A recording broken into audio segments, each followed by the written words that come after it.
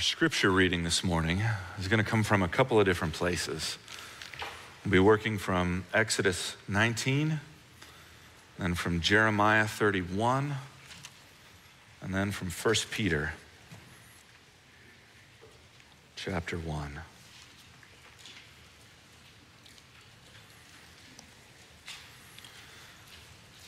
Begin in Exodus 19. On the third new moon, after the people of Israel had gone out of the land of Egypt, on that day they came into the wilderness of Sinai. There they set out from Rephidim and came into the wilderness of Sinai, and they encamped in the wilderness. There Israel encamped before the mountain, while Moses went up to God. The Lord called to him out of the mountain, saying, "Thus you shall say to the house of Jacob, and tell the people of Israel, you yourselves have seen what I did to the Egyptians, and how I bore you on eagle's wings and brought you to myself. Now therefore, if you will indeed obey my voice and keep my covenant, you shall be my treasured possession among all people. For all the earth is mine, and you shall be to me a kingdom of priests and a holy nation. These are the words that you shall speak to the people of Israel." And then from Jeremiah 31, verses 16 through 20. "Thus says the Lord, keep your voice from weeping and your eyes from tears, for there is a reward for your work, declares the Lord. And they shall come back from the land of the enemy. There is hope for your future, declares the Lord. And your children shall come back to their own country. I have heard Ephraim grieving. You have disciplined me, and I was disciplined. Like an untrained calf, bring me back that I may be restored. For you are the Lord my God. For after I had turned away, I relented, and after I was instructed, I struck my thigh. I was ashamed and I was confounded because I bore the disgrace of my youth. Is Ephraim my dear child? Is he my darling child? For as often as I speak against him, I do remember him still. Therefore my heart yearns for him. I will surely have mercy on him, declares the Lord." And all the way to the back, 1 Peter chapter 1, verses 1 and 2, and then we'll skip ahead to chapter 2, verses 9 through 10. "To those who are elect exiles of the dispersion in Pontus, Galatia, Cappadocia, Asia, and Bithynia, according to the foreknowledge of God the Father, in the sanctification of the Spirit for obedience to Jesus Christ, and for sprinkling with his blood, may grace and peace be multiplied to you." And then 2, 9, and 10. "But you are a chosen race, a royal priesthood, a holy nation, a people for his own possession, that you may proclaim the excellencies of him who called you out of darkness and into his marvelous light. Once you were not a people, but now you are God's people. Once you had not received mercy, but now you have received mercy." The word of the Lord.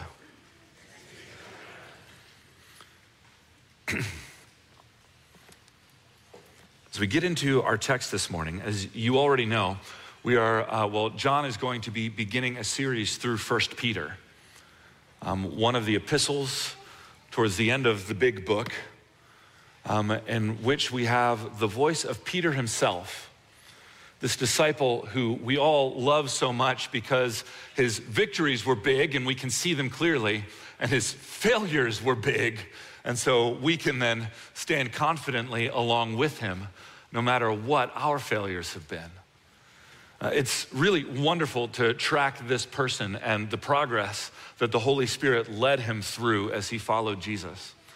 John did an excellent job last week of just reminding us of exactly who he was. He was never an apostle who needed to be kind of corralled or reoriented because of his passion for what is true and what is right. He was insightful and clear on those points time and again. But he was the apostle who often had to be corrected, redirected, and even boldly and in some ways terrifyingly rebuked because he was not gentle, because he would turn people away from Christ, because in fact he would even turn Christ away from people, and because he would be very hesitant to extend the kingdom beyond his own understanding of who was acceptable and who was right and who was good. So it is fascinating as we approach 1 Peter because scholars are by and large in agreement that the people who he's writing to are not actually Jews. They may be, and there were probably many of them scattered amongst them, but he's writing typically to a Gentile people group. And also kind of scattered across the first pages of this letter, Peter is laboring to emphasize their place, not as just kind of people who can tag along with the people of Israel, but actually as the right inheritors, the true children of Abraham. That these Gentile believers are actually the ones whom God had been working towards all along. Even referring to their neighbors throughout the book as the Gentiles and them as the people of God. Giving them what had so far only been attributed to the Jews, which was to be the vehicle of God's blessing to all mankind. So this week, in preparation for digging into the letter itself, 1 Peter is not necessarily unique, but it is ahead of so many of the other books of the New Testament in that it references so much of the Old Testament, drawing time and time again through direct quotes, through just kind of key words that are linking back through all kinds of different flags to let us know I'm saying this thing, but I'm actually pointing you back towards this other thing. Because he is so adamant about uniting this Gentile group of believers to their historic family of the people of God, being the children of Abraham. That's because the audience that he's writing to, that he calls the elect exiles of the dispersion, he's writing to the modern day Turkish peninsula. And the places that he identifies within it, Pontus, Galatia, Cappadocia, Asia, Bithynia, identifies kind of the whole swath of that entire peninsula. East, south, southwest, northwest, and central of this whole entire area. And he's identifying them as elect exiles, again, not because they represent the Jewish people in those areas, though there would have been plenty who would be a part of this group, but because they are members of the dispersion, because they are the scattered people of God, because they are living lives separated from their spiritual home. And because they have come into the way, because they have joined the church, they are living as minorities in religious practice. And that would have stood out in ways that would have made other people uncomfortable. It would have thrown up separations between their families, between their neighbors, between just the people that they were in community with. Even it would have thrown up challenges for them in terms of how they go about their vocations and they do their work and they accomplish their jobs within the community. And throughout all of this, their experience was that once they started to follow Jesus, their lives did not become easier, but they actually became harder. And whereas all of us, as we come into the faith and as we first get to know Jesus, and there's this excitement because of all of what he has done, and it is right and it is true that excitement should be there, there comes a point where that starts to kind of go, okay, but when's he coming back? When do we start to win? When does my people start to get up on top? When do I start to have the cultural influence where people recognize that I'm right and that the other ways are wrong? And then these believers, I think, like the rest of us, start to struggle and start to falter and start to go, where is the kingdom? Where is my victory? When will my brother finally see, oh, I'm right and you're wrong? When will my neighbor who's pushed back against me for so many things finally be humbled and have to admit it? And it hasn't happened for them. And it's been a couple thousand years, and I don't know about you, but that hasn't really happened for me yet either. And so the struggle that the people whom Peter is writing to is that it doesn't feel like they're winning. They're still on the outside, and life continues to be hard. And so Peter responds to these struggles by anchoring them more broadly in God's story. And as we'll see, specifically, he anchors them in their membership in his family, their membership in a people who are called by love and, frustrating as it may be, called toward suffering, discomfort, displacement, being on the outside. And this is because, as Peter builds out, this is actually who Jesus is. You see, the kingdom that Jesus came to build, he had all kinds of opportunity to claim, to be pushed to the forefront. Satan himself tempted Jesus with this. Would you only make your glory and your power known, and then I will bow all the nations before you? And Jesus chose a different way. Instead of rising up to the throne, he rose up to the hill, to the cross at which he was crucified. Instead of overcoming all of his enemies by raising an army, he weirdly and frustratingly, and if we're honest, disappointingly, laid himself down before all of his enemies. And he lost the strategy. And his victory was actually a death, which is still confusing and hard, at least for me.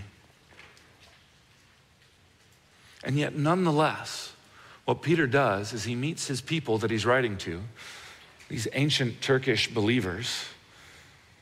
And he meets us as well as current modern recipients of his letter with the story of the people of God and with the one who fulfilled it by coming not to exhort his power and strength over his enemies,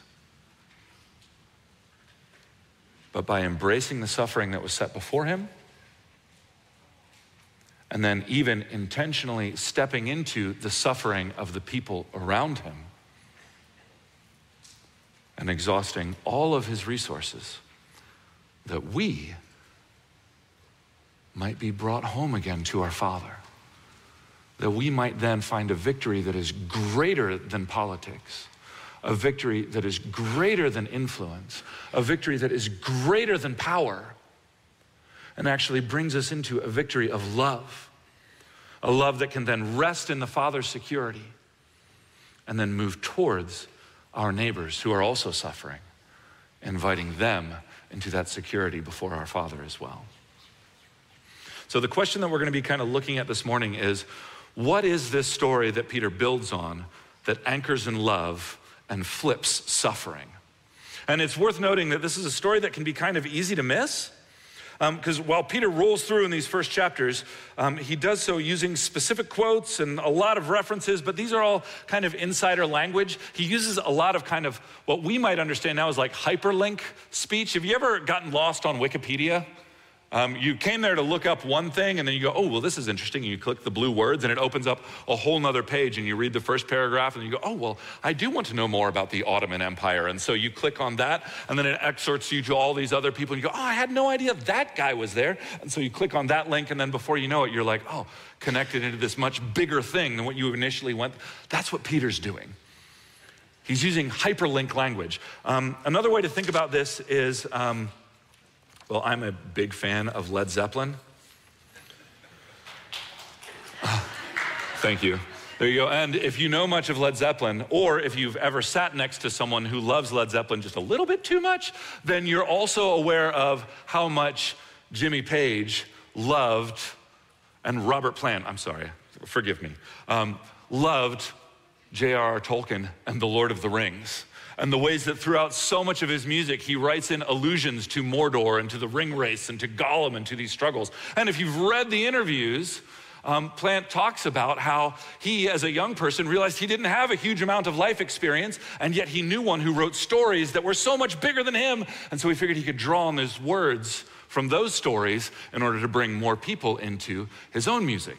And I'll stop there because I know you already don't care that much about Led Zeppelin, even though I do. But if I were to sit down and try to write music myself, it would probably be steeped with the words and the stylistic influences of the people whom I listen to. So just as a practice to warm us up for Peter, okay, bear with me, we're gonna do a little exercise this morning. So if I were to write songs and you were to read my lyrics and they were to go something like, yesterday, Eleanor Rigby came in through the bathroom window and I saw her standing there across the universe on Penny Lane, and hey Jude, it's been a hard day's night. So if you have a ticket to ride, you can drive my car down the long and winding road through the Norwegian wood. Who would I have been listening to? The Beatles, there you go. I've said nothing about John, Paul, Ringo, or George, but you know, like, you've got those hyperlink words. Okay, so if that's not you, you're a different generation. If I were to write a song and you were to read it and it said, a cardigan in August? That'd be a cruel summer. Let's go back to December because snow on the beach hits different. I knew you were trouble as an anti-hero, but shake it off. Bad blood is better than revenge. Who am I talking about? Who have I been listening to? Yeah, I'm a Swiftie. There you go. Or if you might be a little bit younger generation and you want to keep tracking with me, guys, I see you in here. If you were to read the words to my song and it said, show yourself the next right thing and then let it go. Because for the first time in forever, reindeers are better than people. I may be lost in the woods, but love is an open door, man. So in the summer, when I'm older, do you want to build a snowman? Come on, kids, what have I been listening to and watching? Yeah, Elsa, Frozen. Those are the songs that are woven through there. I want you to see, this is what Peter is doing in the opening chapters of his book, of his letter. And so in order to make sure we've got the right story on his mind, I want to review today what that story is. Because we can take it for granted and we can move through it presuming that we know, and hopefully we do. But let me be that Led Zeppelin nerd sitting next to you on the car ride. And let me bring you back again into this story that Peter was so infatuated with. And that he knew set up this person of Jesus Christ so beautifully. And that he knew whether they were ethnically belonging to this story or not, or brought in by faith and love, is what would ultimately ground his people. D.A. Carson, commenting on this section of scripture, says that there is a rich profusion of Old Testament sightings in 1 Peter, which he estimates running to about 41 different connection points that Peter is trying to get. These are hyperlinks that he's getting his readers to come back to and know what story he's talking about. He says that throughout the book, if we're counting the quotes, allusions, echoes, and themes, he says that scarcely a verse in this entire epistle would be exempt from an Old Testament allusion. And so as we prepare to follow John as he leads us through studying this on Sunday mornings, it's right to step back and consider this. So again, for this suffering people who feel like they're not winning and are really confused about whether they're supposed to or not, Peter tells them this story and he unites them in it as their story. And it is what is to anchor us in the love of God and then flip us so that we don't have to fear our suffering, but it actually becomes something that we intentionally and purposefully walk into. And not only that, but then we take on the suffering of our neighbor and we make it our own. And we lay down every resource and every strength that we would have, every way that we do not naturally need to suffer because of who we are, so that we might take up the sufferings of our neighbor. This is 1 Peter. This is what we're going to get into. So, where to begin? If you'll look with me, 1 Peter chapter 1, verse 1. And I promise we won't just go like every single verse all the way through. We don't have time for that. I'm watching the clock. We'll be all right. But his letter opens up with these words. Peter, an apostle of Jesus Christ, to those who are elect exiles, and we have to stop there because that's when his Old Testament hyperlinks start clicking in. These words, elect exiles, we get that and we go, oh, Bible speak. But when Peter is saying that, again, this is a Wikipedia like open up the next page and then open up the next page and then open up the next page. Because who are the elect exiles? Stories of elect exiles are key to all of Jewish history all the way back through. Most immediately, it comes back to persecution where Jews have been scattered all over the known world. Even before that, it then links back to when Babylon had captured Israel and Judah and taken all of the people and then intentionally scattered them all over the known world. And even then before that, key to their whole identity as a nation is their time when they had run into Egypt as refugees and been couched there for a long time. And then the opinion and the heart of the people of Egypt and even the king turned against them. And then they were forced to then, by God's deliverance, leave Egypt and wander out as refugees, exiles into unknown lands. And then even back before then, we can trace this. These words would have, again, been connecting to them beyond the Exodus all the way back to Abraham, their great forefather, who, as one of those people scattered from the fall of the Tower of Babel and the scattering and spreading of languages, were then forced out to go wander in other places. Abraham himself is the quintessential elect exile, someone chosen by God, even as he's out of his own country. But then it links even further back to that because we have to then consider Adam and Eve. The first people, our first parents, formed by God in the garden in love and for glory. And then what did they do? They rebelled against him and were exiled from his presence, even though he continued to love them and prepare for them and clothe them and protect them and make covenants with them. So you just need to know, and again, we won't trace every single one, but Peter's not messing around. He is saying, Eleanor Rigby came in through the bathroom window and he wants his people to go, oh yeah, the Old Testament, I get you. He wants his people that are reading to see, you're connecting me to the whole tribe of Israel. Again, called by love, but then called towards suffering. So we'll see this if you look at Genesis chapter 12, verses 1 through 3. You see the call of Abraham himself. Abram at this point. And God unites these two things. He says to him, if you'll bear with me while I turn towards it. Now the Lord said to Abram, go from your country and your kindred and your father's house to the land that I will show you. And I will make of you a great nation, and I will bless you and make your name great so that you will be a blessing. I will bless those who bless you, and him who dishonors you I will curse. And in you all the families of the earth shall be blessed. Called in love, called for blessing of those who are outside of God's blessing, of those who are under the curse, called into suffering. If we look ahead, down in verse 13, Peter says, therefore, prepare your minds for action. He says, preparing your minds for action and being sober-minded, set your hope fully on the grace that will be brought to you at the revelation of Jesus Christ. He's even in this language pulling them back again to the book of Exodus, where as instructions are given for the Passover meal, when they paint the blood of a sacrificial lamb over their door so that the plague of darkness and of death, of judgment against the firstborn son of all who are in the land of Egypt might pass over them. And he says, when you eat this meal, dress, prepare your bodies for action. Get all the way ready to go, because this is a meal where you gotta be ready. By the time it's done, you gotta be out the door. This is language that would have cued their mind exactly back to that scene.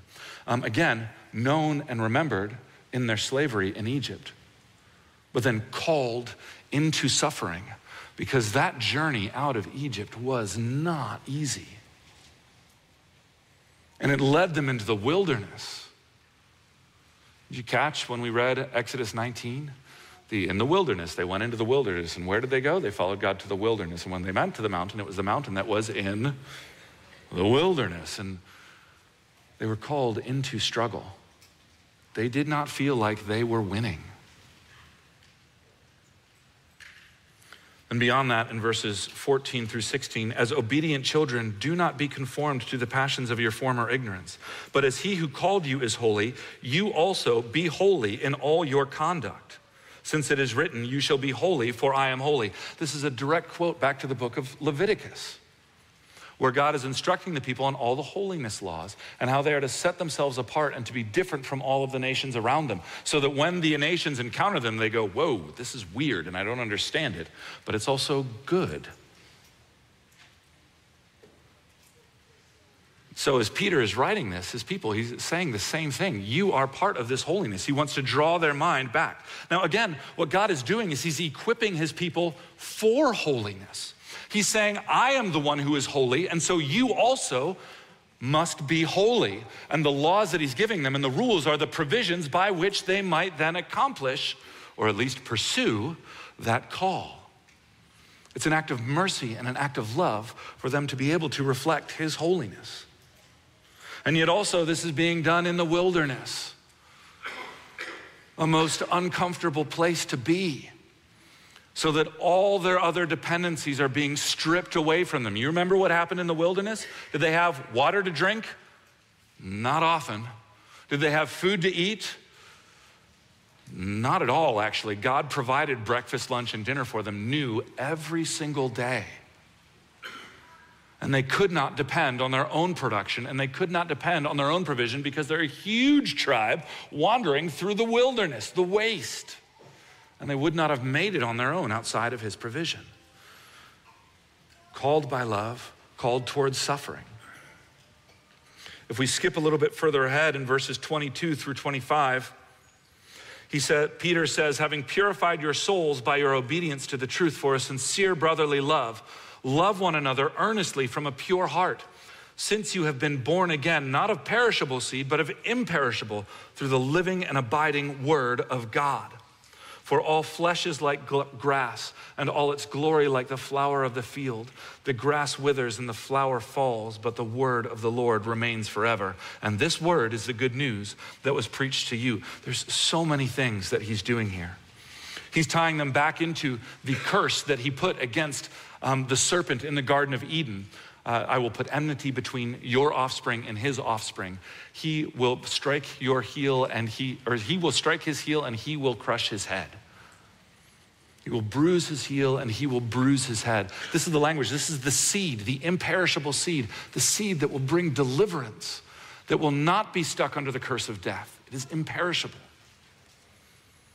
But then he's also tying into, through these quotes and references, so much back through the prophets. And we don't even have time to go through all of them, but that's part of why we read our welcome, our call to worship from where we did.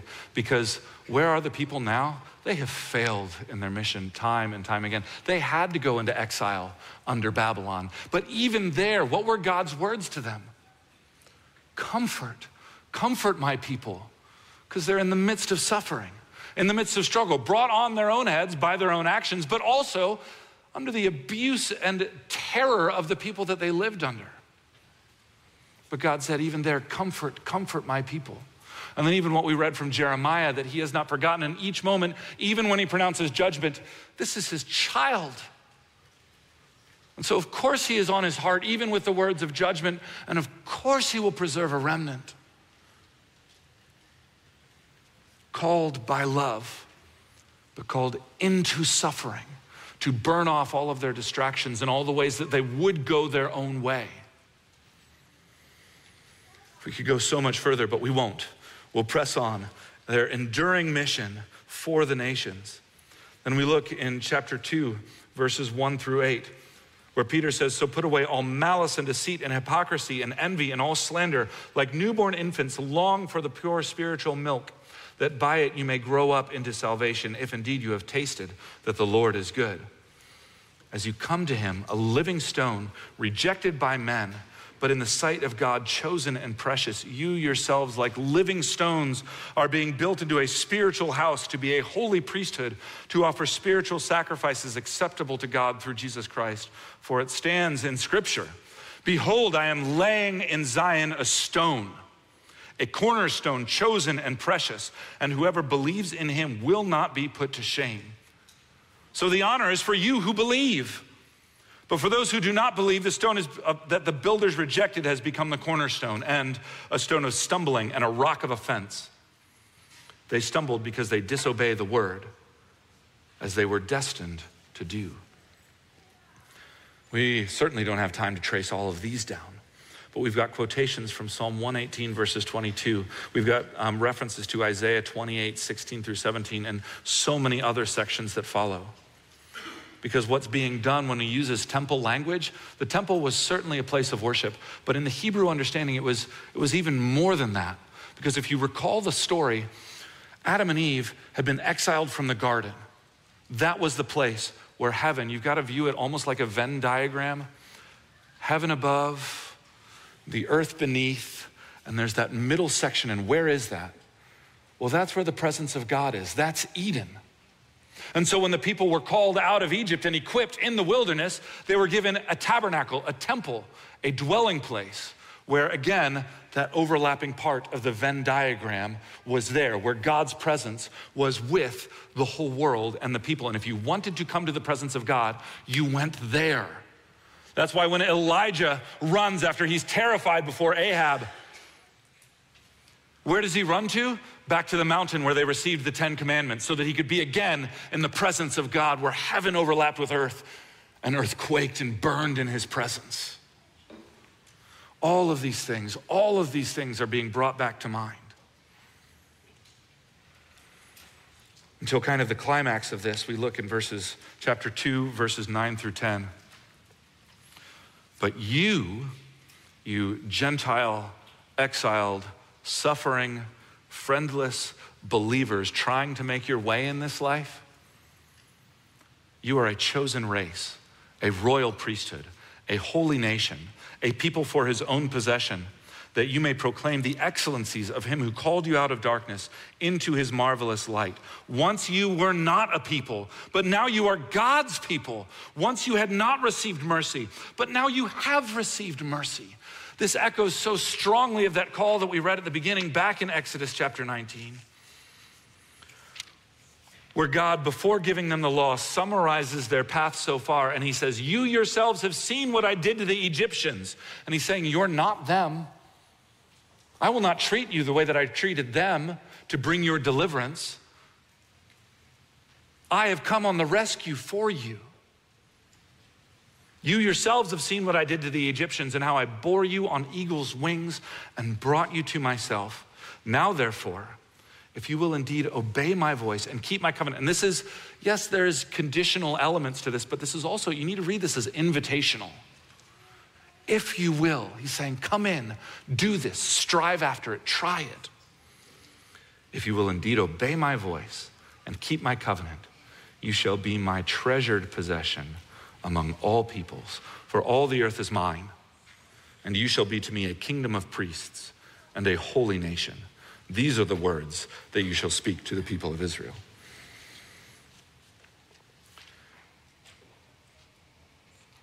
This kingdom of priests, was it ever done?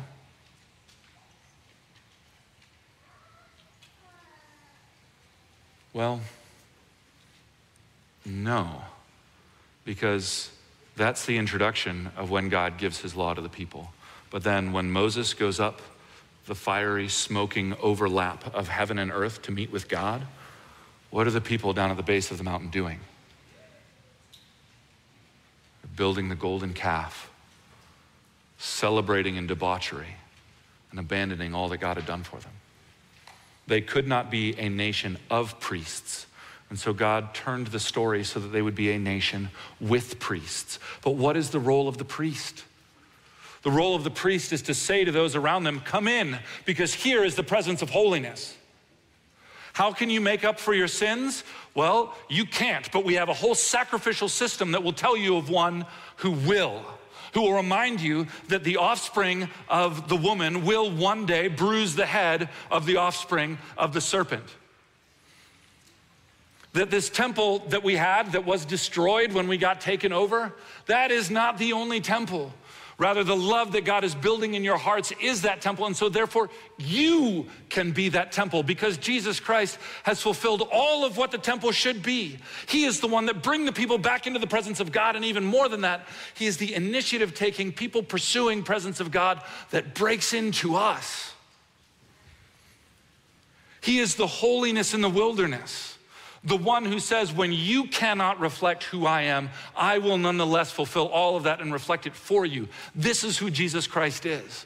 When we're called back to remember the Passover and the Exodus, when we could not free ourselves from our bonds and failed utterly over 400 years, but God entered in and he brings us out in the ultimate fulfillment of that. The one whose blood we now paste over our doorposts is Jesus Christ. And he has accomplished this for us. And so you elect exiles, you may be outside of your own home and you may be outside of your own story and you may not be winning.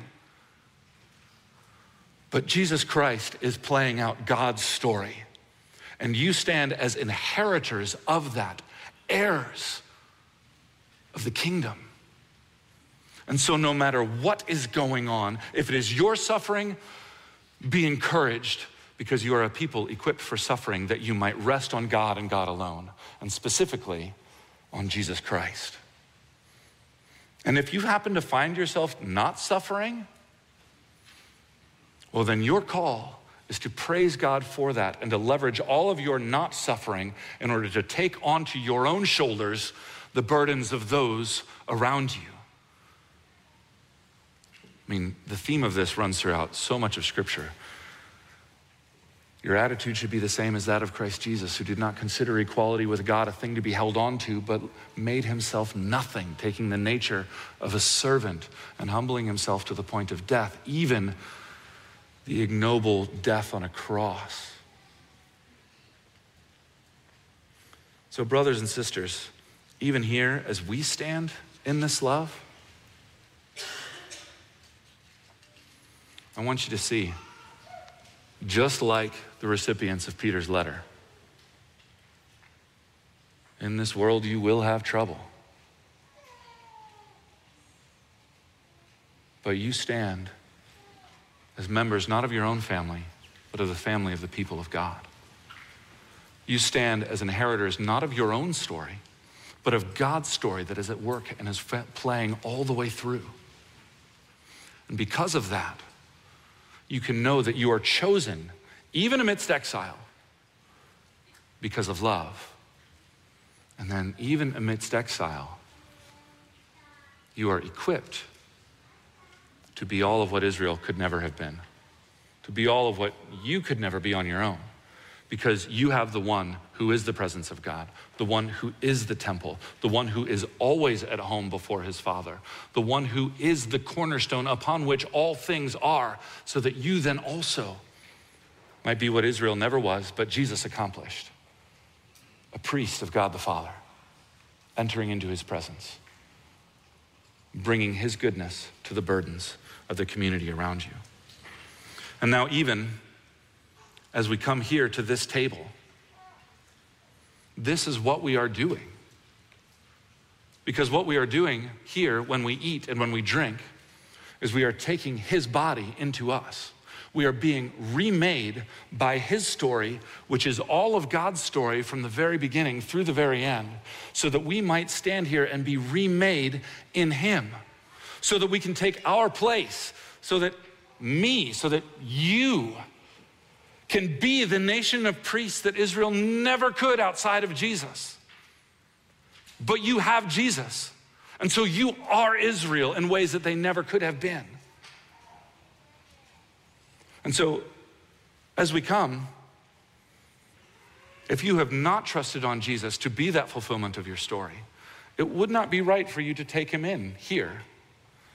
But it would be right for you to consider what story you're living, and to wonder what your hope is in life and in death, and to evaluate, are the things that you lean on enough to uphold you amidst all of life's struggle? And to see that just like the rest of Israel, it's not. But you have one who is the person of Jesus Christ, and he is here and available. So let me pray for us before we come to the table. Father, your goodness is overflowing and overwhelming.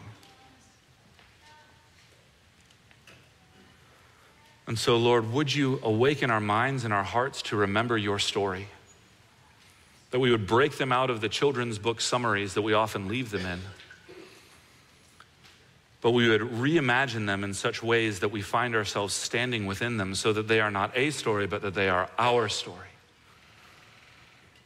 Even more than that, that we might be reminded of the ways that they are your story. That we have the privilege and even the call to then be rooted in that love and launched in that mission to shoulder the suffering you put before us and the suffering of our neighbors, even in joy.